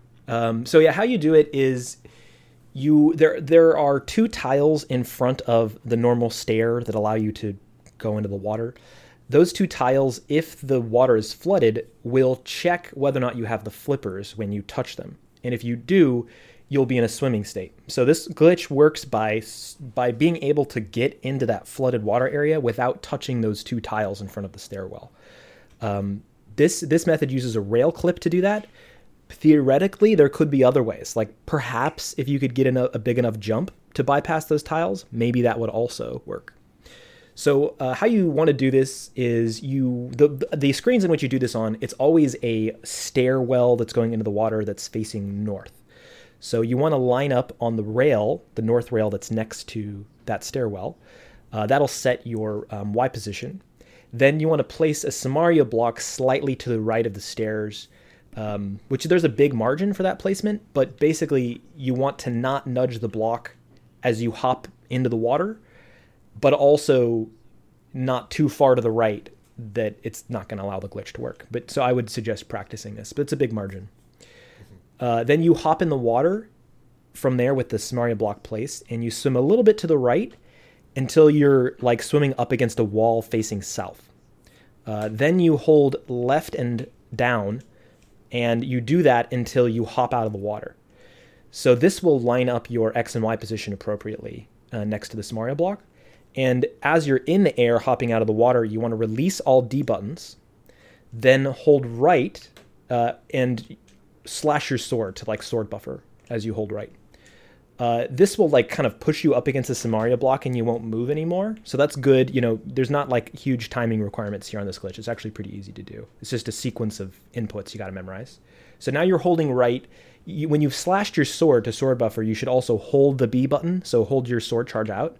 And you're like holding right into the block. Now you just need to press up and right diagonally, and Link will kind of like shimmy his way between the Samaria block and the rail until you've clipped into the rail. And if you keep holding right and up and holding your sword charge, you'll eventually just hop into the water.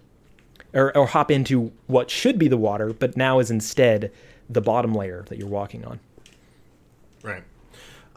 So do you see any reason why this glitch should not be allowed by the Racing Council? I mean, I think that the question of glitch legality is a complicated one, but I think that the thing to consider with glitch legality is how does it affect the race, and is it fun or not? I think those are, for me, would be like the 2 most important questions to ask. And in this case, it eliminates irritating backtracking. So, what's not to love about it? Mm-hmm. Yeah, I think I would tend to agree with that. And as you were explaining how to do it, it's not like, it doesn't ring of any like OWG stuff to me. Like I'm not hearing anything that sounds, like you're messing with the code of the game or anything, like it doesn't sound too bad. Dante, you can recuse yourself from this convo if you want to.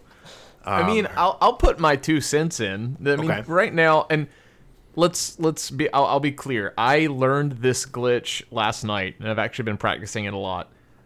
Mainly because it's allowed in RMG, and I'm trying to improve that. But it still feels kind of odd to me. I've always had a weird feeling about going out of bounds. When it's not designed for that, and it's technically inbound, so it's like a real big gray area.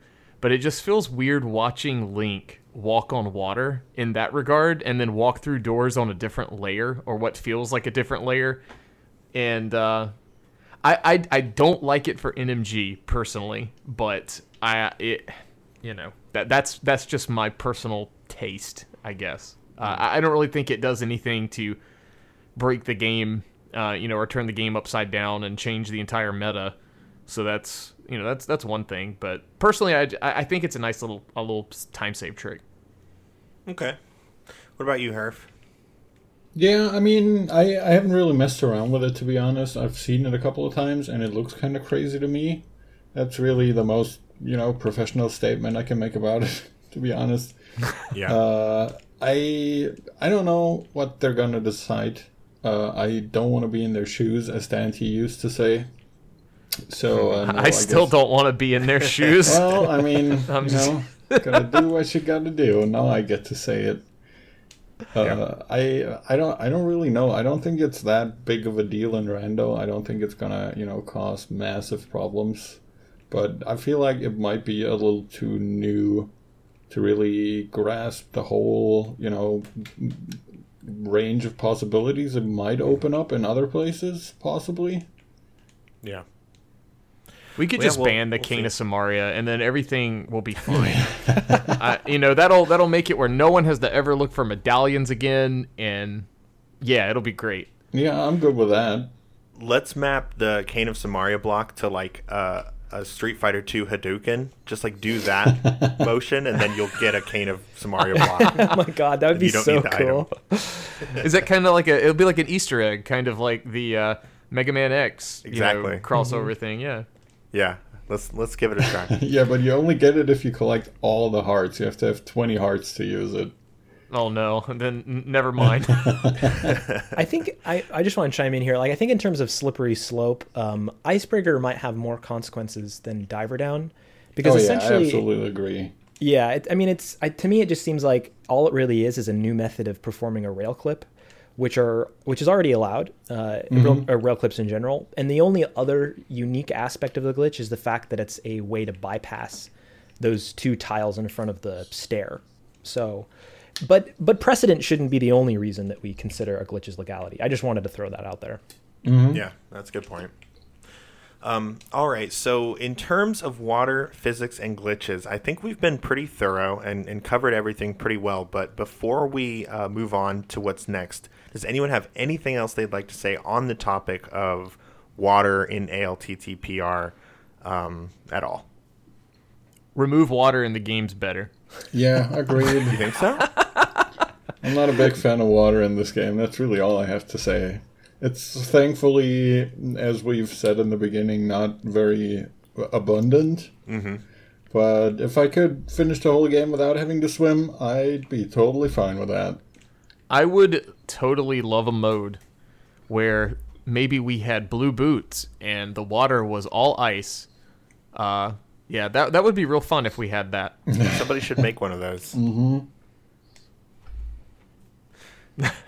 I'm just kidding. But yeah, way to kill the conversation. I mean, water is great, but yeah, it's just it's like Kern was saying through this whole conversation. There's just so many crazy things you can do with this, and it's important. I mean, the glitches to kind of get that water walk state. I wanted to say this earlier, but the glitches to get that water walk state actually was something that came up early in my own rando career, if you want to call it that. There was the standard weekly on Saturday, and then there was this huge wave of finishers, and then 6 minutes later there was a huge wave of another set of finishers, and I was in the second set, and then those were the two waves of who skipped AGA 1 and who did AGA 1. Yeah. And it all came down to, who knew how to do the Skullwoods trick with the boots.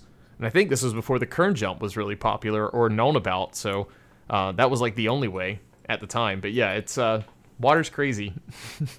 Yeah, the boots and then the fairy in a bottle that Tim mentioned earlier would probably be the only two ways to skip it. Yeah. All right. Well, with that, I think we can move on. Kern, thank you so much for dropping by and helping us out with all that info. It's really been a pleasure having you. My pleasure. Can't wait to tell my mom to tune in and show her how famous I am. Oh, that's awesome. Well, next up, we were going to go over some fetch questions and wrap the show up. Would you like to join us? Sure. I mean, you're in my All right. hot tub, so I can't really, not join you. Yeah. Do you have some towels we can borrow? It's kind of a bring your own towel situation in this You house. didn't bring a towel, Tim? I didn't know we were going to be doing this. It You was knew an we were impulsive sort of crashing thing. his hot tub. I mean, come on. All right. Well, we'll dry off. Maybe I'll just like shake around a lot or something, and then we can do some of these fetch questions. That'll work. Sounds good. Powering down.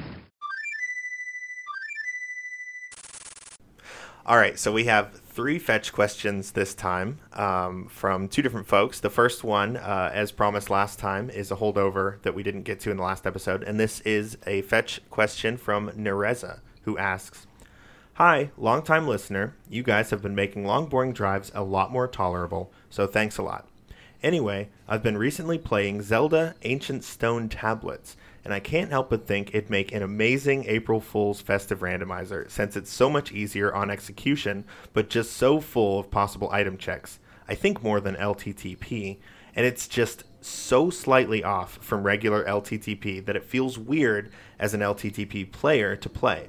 Have any of you played it? What would you think about it being randomized? Thanks again for being so great." And that was from Nereza. So Zelda Ancient Stone Tablets, I was not even aware of this title until I, looked it up after getting this email. But Dante, I posed this question to you, and you were familiar. Can you tell us what Zelda Ancient Stone Tablets is? Yeah, so what I understand of it, it was for this, I think it's some satellite internet type situation they had with the Super Nintendo.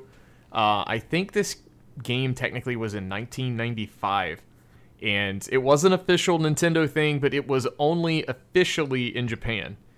So it was like I think it was 4 parts, and you had either 1 or 2 weeks to 1 or 2 weeks to play each part, and after that you were kind of not so much locked out of the first part, but you were thrust into the second part. Mm-hmm. And yeah, it's been fully translated now into 4 separate ROMs, and you can I guess acquire those, we'll say, but it's kind of weird playing it. I've actually been playing it myself, and I'm getting ready to it's been kind of spaced out, and I'm not really streaming it, but I'm getting ready to start part 3.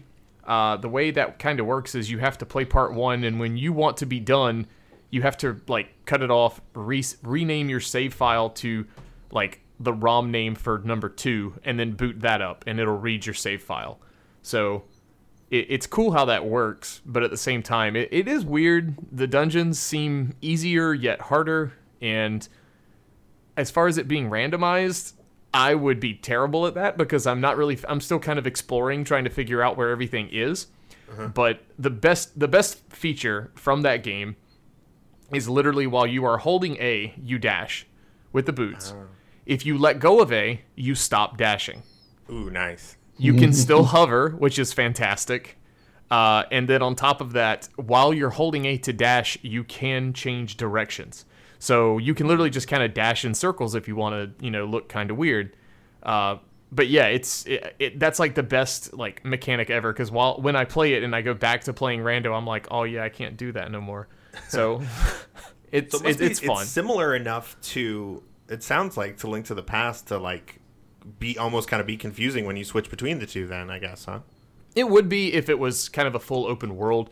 I advise you to kind of look up videos, if listeners are curious as to this, what it is. But you are kind of locked to one specific area. So they would have to do some, I'm sure they could, but to make it a randomizer, they would have to open up all 4 parts into one ROM. And with the things we've seen happen with ALTTPR, I'm pretty sure it could be done. But the question is, do they want to do it? Not 100% sure on that. I'm going to say the interest in it would probably be a little low from the devs, but I could be wrong on that. I'm kind of just speaking off the cuff there. Kern, have you ever heard of this title? Yeah, actually I didn't make the connection that that's what it was, but I definitely heard of this live broadcast satellite SNES Zelda game before.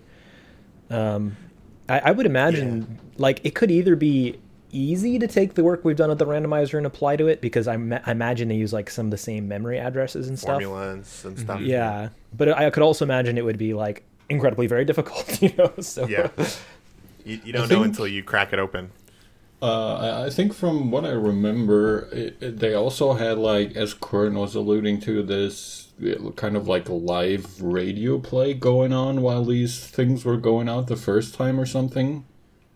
I think I read about this. I might be mixing it up with something else Zelda related that came out on that Satellaview, I think it was called. But I think there were like timed cutscenes and stuff where you had to listen to the radio play, and it would show like they would voice the characters essentially. Oh yeah. Wow. Nintendo's like so far ahead of their time. It doesn't always work out in their favor, as we see from this one, because I guess, you know, it didn't really take off or anything, but it sounds very much like something they might try to do today, you know, with obviously in an updated way, but... It sounded pretty cool from what I've seen. I've never personally played it, and as far as randomizing it goes, since, as Dante was saying, it's kind of split up into 4 parts, I feel like that will be a little difficult, because you'd either have to randomize each part separately, or like select one of the parts and randomize that and keep it to like one of the 4 parts. You know, it might be a little weird. Yeah. Interesting. Well, that's a very interesting topic, and I'm definitely going to go see if I can find some videos or maybe even acquire a ROM of Zelda Ancient Stone Tablets. It's very cool. Thank you for the question, Nereza. Our other 2 fetch questions are both from Brushy Sunshine, so we'll pause in the middle to handle these, but this email starts, "Hey fellows, I don't know if you were looking for more fetch questions, but I thought I'd write in with 2 that I had while watching a race. Number 1, what do you think about the idea of randomizing which rooms in a dungeon are dark rooms? It might make for some interesting choices and gameplay. It would make getting the lamp more important and could still create some odd obstacles, even a dark boss fight. I don't even know if it's possible, but just as a thought experiment, what would be the pros and cons?" And then he says, "I'm sure Herfy thinks it's a terrible idea." That was part of the email. That's how people view you. I just want you to be aware of that. Yeah, I know. I mean, he's right. It's a terrible idea. So we can move on from that, I think. So let's start with you then, Herf. What do you think of this idea of randomized dark rooms? I mean, I think it's an interesting idea, but I think it would require a lot of logic gates that would be incredibly time-consuming at the very least to include into the randomizer. Pretty much just every dungeon would be lamp-locked.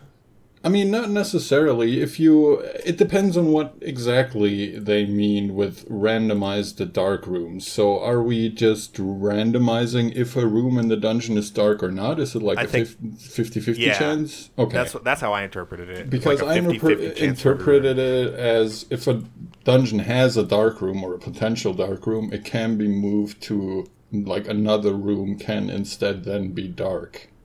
Interesting. Yeah, let's say for the sake of this discussion, let's say like every single dungeon room has a 50-50 chance of being dark or not. Yeah, that's awful.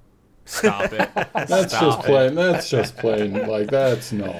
Who thinks of that? It would be really hard. I like your idea of shuffling it. Yeah, your idea of shuffling it keeps it a little more fair, and it's like not every single dungeon is just like almost unplayable. And I mean, there's plenty of dungeons that do have dark rooms. Even some of them you don't even ever see in a rando run or something, you know. So it's not like there wouldn't be enough. So my question with it being a 50-50 dark room, Tim, since you said that, is it 50-50 like say some bushes and rocks are 50-50 bomb drops? Like, is it that type of 50-50 where you walk out and you walk back in and suddenly it's lit up? Oh. Because that could be really funny, you know, especially when that RNG isn't seeded, you know, and someone's trying to get a room to be light for 20 times, like 20 screen transitions while the first person gets it, you know, in one shot. I mean, does that sound good to you? Like, I don't think that sounds good. I think that would suck. No, I think it would be like a coin. It'd be like a coin flip at the beginning, at the generation of the seed. Yeah. Oh man. I like, you know, I think that what I described, the 50-50 is terrible. As Herf agreed. But I think it could be cool if there was a little bit more, because right now we just have the set amount of dark rooms, you know, and we memorize them or learn them or avoid learning them or whatever the case is. But the ultimate answer for this, and I think, you know, is kind of asking a question. Tim, would you want the Turtle Rock pegs randomized? Yeah, it's that kind of question. It's like everyone knows. No, I wasn't saying yes to that. Obviously, no. I definitely don't want it. It's a matter of picking what is it still fun to randomize and what is too tedious to randomize. I don't know. I think I would be a fan of the idea, especially if it was like, you know, let's say that there are 15 super tiles that are dark in the current. I don't actually know the number, but let's say there's 15. Yeah. This is kind of like what Herf suggested. And then now there are going to be 15 different super tiles. Mm-hmm. I would be a huge fan of that. I think it's really interesting. Like, you know, when you grind dark rooms, I find that really rewarding, personally. And it's a little bit of a bummer, honestly, that there aren't more for me, because I just have so much fun. But I would agree with that.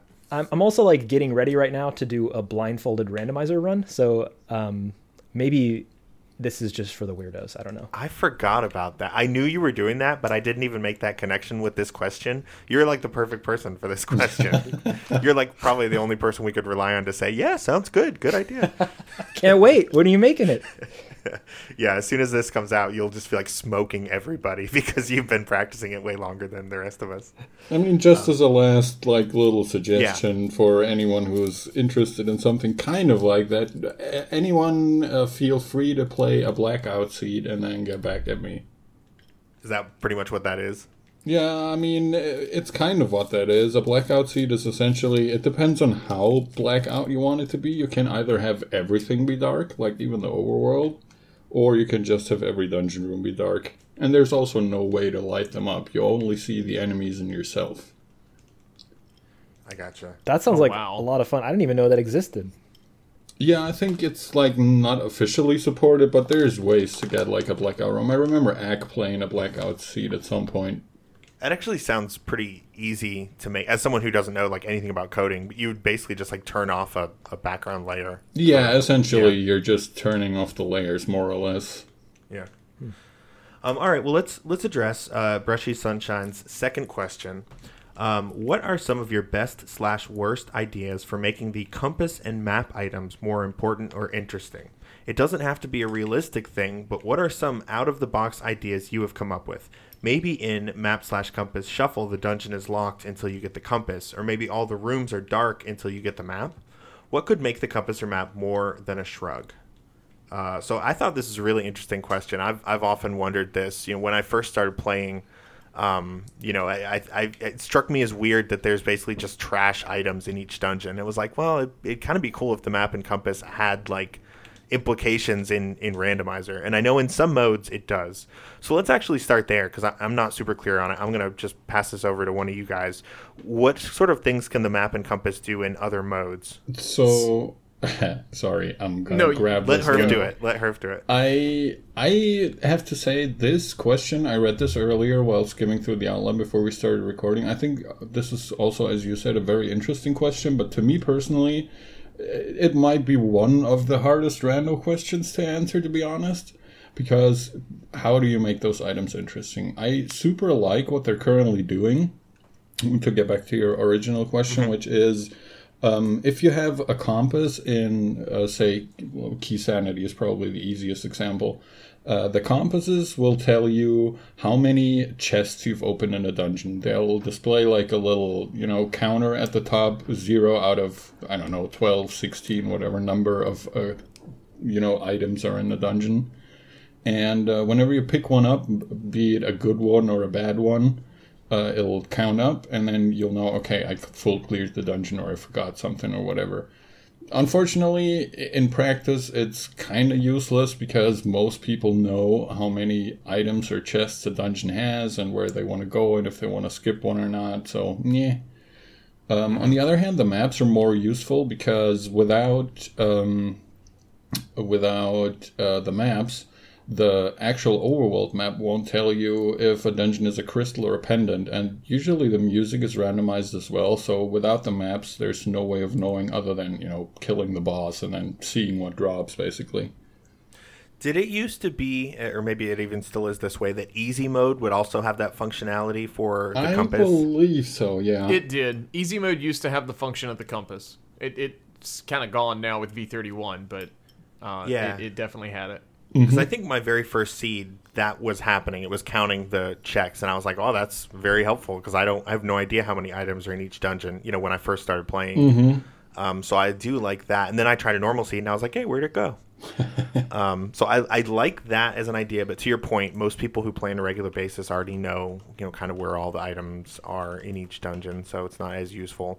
I do like, to wrap this back around to Brushy's first question about the dark rooms. It would be a cool it would be kind of a cool application to use alongside that, where if you found the compass, now all the dark rooms in that dungeon are now navigable. That could be something that'd be kind of cool.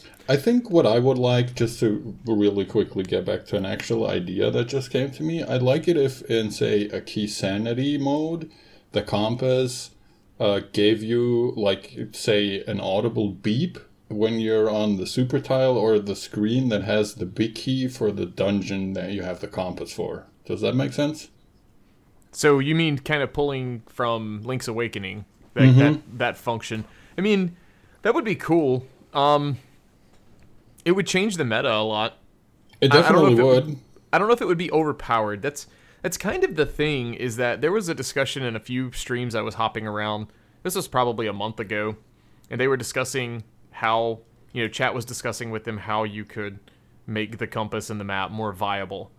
And everything people were suggesting seemed overpowered, but what you just suggested, I don't really think it would be too, it wouldn't be too OP where if you find that first, then the rest of the dungeon's too easy, so to speak. Well, plus you wouldn't exactly know which big key it is. Say you find 3 compasses strewn about the world, and then you walk into a screen and it starts beeping. There's a big key for one of those 3, but you don't know if it's the one that you need right now. Yeah, that makes sense. I had it's kind of a similar thought in terms of the maps and compasses telling you where something is. That if the map or compass or something, because one of the things about maps and compasses is that maps are not useful in Randomizer at all, except for to check the overworld map screen to see, what the crystals are. But if you're in a dungeon, you never want to press the Y button. So what would be cool is to make that useful somehow. So if the maps in the dungeons, if you had the map and or compass or something, if it highlighted for you which chests had unique items. I forget what they calls it in the random. They don't call it progressive items. They call them important items. Important items. Yeah, exactly. Yeah. So you okay, well, these other chests are bombs and arrows and rupees and whatever, and then it can change your routing. So it gives you a hint about the item layout of the dungeon a little bit. Exactly, what you can avoid, or if it's not map compass shuffle and there's default, then it can even show you which chests are vanilla dungeon items and which are from the item pool. So that would be another option. I like that a lot. I like that idea. Yeah, that would be interesting for sure. I want to kind of backtrack for 2 seconds, kind of what Herth was saying about the functionality as it stands right now. And I know that we were talking for different modes and such, but right now, if you play the door shuffle rando, it's very important to have the compass and see how many chests are in your dungeon. You can sequence break chests and kind of, jump gaps, bomb jumps, obviously not being technically in logic. But, sometimes if you get to a different door, the game may not intend you to get there with the way the cross dungeon shuffle stuff goes. And I've just noticed you could walk into one place and see, 25 chests, and you're thinking, oh, well, this must be Ganon's tower. And then you find out it's just a really, big misery mire that, you just shuffle around almost every dungeon to get at least one chest. Yeah. That's really cool. Yeah, that is cool. And then Brushy finishes out the email. Thanks again for the great podcast. It always goes to the top of my queue. And I like those questions so much, I'm going to take a moment to plug Brushy Sunshine's podcast. They put a link in their email, podmusical.com. I went and checked it out. It is very, very impressive, very good. It's really funny. It's like a musical in podcast format. It's been going on for a few years. very highly rated, and yeah, just very, very impressive work. So, and it's very humbling that someone who has such a well put together podcast is listening to this. So I really appreciate it, and thank you very much, Brushy, for the questions. And if you listening have any fetch questions for us and our guests, you can send those to email@gomodepodcast.com, and you can also use the contact form on our website. You can also submit them in our Discord channel, which is very active. We will put a link in the description to that if you want to join in on the conversation. We're also on Twitch. We're on Twitter @GoModePodcast. There's a YouTube channel. Shout out to SiteNix for running that for us. And I think that's it for podcast shout outs. Kern, I want to once again thank you so much for joining us. Speaking of fetch questions, you sent us some near kind of the beginning of our run, and we've always known that we wanted to have you on and just didn't know when the time was, and I'm just really glad that we finally were able to have you come on and share some of that knowledge with us. So thank you again so much for joining actually us those today. questions were the reason why we didn't have you on for so long. Jesus Christ, man. Yeah. I knew it. Oh man. Awful questions. I was honestly I was really impressed when I read them that he had the foresight to say, look, I know this email is really long, but you said they could be as long as we wanted them to be, so you asked for it, here goes. And then he just unloaded, and I was like, yes, this is perfect. So yeah, it's really, really good to have you on, man. Yeah, my pleasure. Thank you so much for having me. Is there do you want to plug your Twitch page, or if you have like any other social media or anything like that where you could like people follow? Yeah, sure. I mean, my Twitch is just twitch.tv/Kern. QIRN. QIRN, yep. But what I really want to plug, though, is actually my Discord channel, where, yes. I mean, we kind of touched on this. Folks aren't aware, I have a series of videos, YouTube tutorials for randomizer called Stupid Tech. So in my Discord, we kind of huddle and try to figure out weird, obscure stuff, and then also people give me feedback on how I can improve my videos. And I'm doing a big drive right now to try to get 100 people in my Discord. We're currently at 60. Once we get to 100, I'm going to do a blindfolded randomizer run. Ooh, all right, folks, you heard it. We'll put a link to that Discord in the description. Let's go ahead and get that number up to 100 so we can watch this guy flail around Hyrule in the dark. I think that sounds pretty fun. Can't wait. Dante, what about your Twitch? Twitch.tv/Dante. All 3 A's in all their glory. Herf? Twitch.tv/Herfy Durfy. Herfy Durfy, when's the last time you streamed? Oh, man, do you want me to look it up? I'll look for you real quick. Hang on. It's going to take a while. But everyone should go follow Herf so that when you get that email notifying you that he's live, you can all flock to the channel in all its glory. Yeah. All the guys I host are great people, so you'll find lots of entertainment on my channel. Yeah, just use it like a TV channel. Like it's always going to have something good on. Yeah, there you go. And I'm at twitch.tv/timp_. I've actually done my last few seeds offline, which has been kind of nice, not having to worry about getting the whole stream set up and interacting with people. Just sit down and play it. That's been nice. But I will be starting up more music streams soon. I've started to really get into that, so that will start in a big way here soon. So follow me for updates on that. All right, well, I think I'm finally dry from the hot tub, so let me just get the rest of the water out of my ears here, reach into my backpack that I brought, and I'm going to take a look at this mirror. Oh, there's a lot of fog on it from the heat. All right, time to mirror out.